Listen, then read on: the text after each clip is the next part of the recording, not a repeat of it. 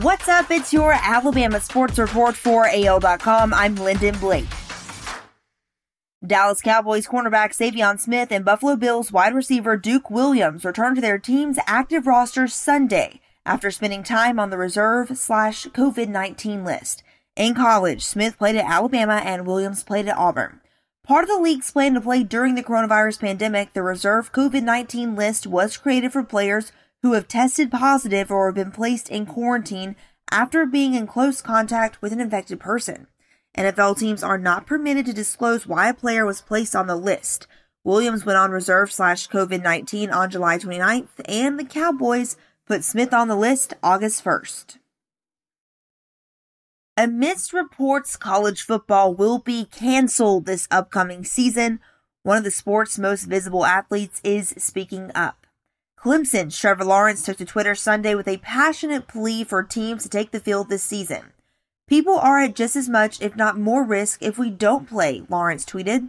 He also said players will all be sent home to their own communities where social distancing is highly unlikely and medical care and expenses will be placed on the families if they were to get COVID-19. He also tweeted simply, "#we want to play." According to Sports Illustrated's Pat Ford and Ross Dellinger, there will be meetings among the Power 5 conferences this week and will likely result in postponing fall sports until 2021. The Los Angeles Rams don't have a timetable for the return of A'Shawn Robinson after an undisclosed medical condition landed the former Alabama All-American on the non-football injury list. Sean McVay, the NFL team's coach, said Sunday.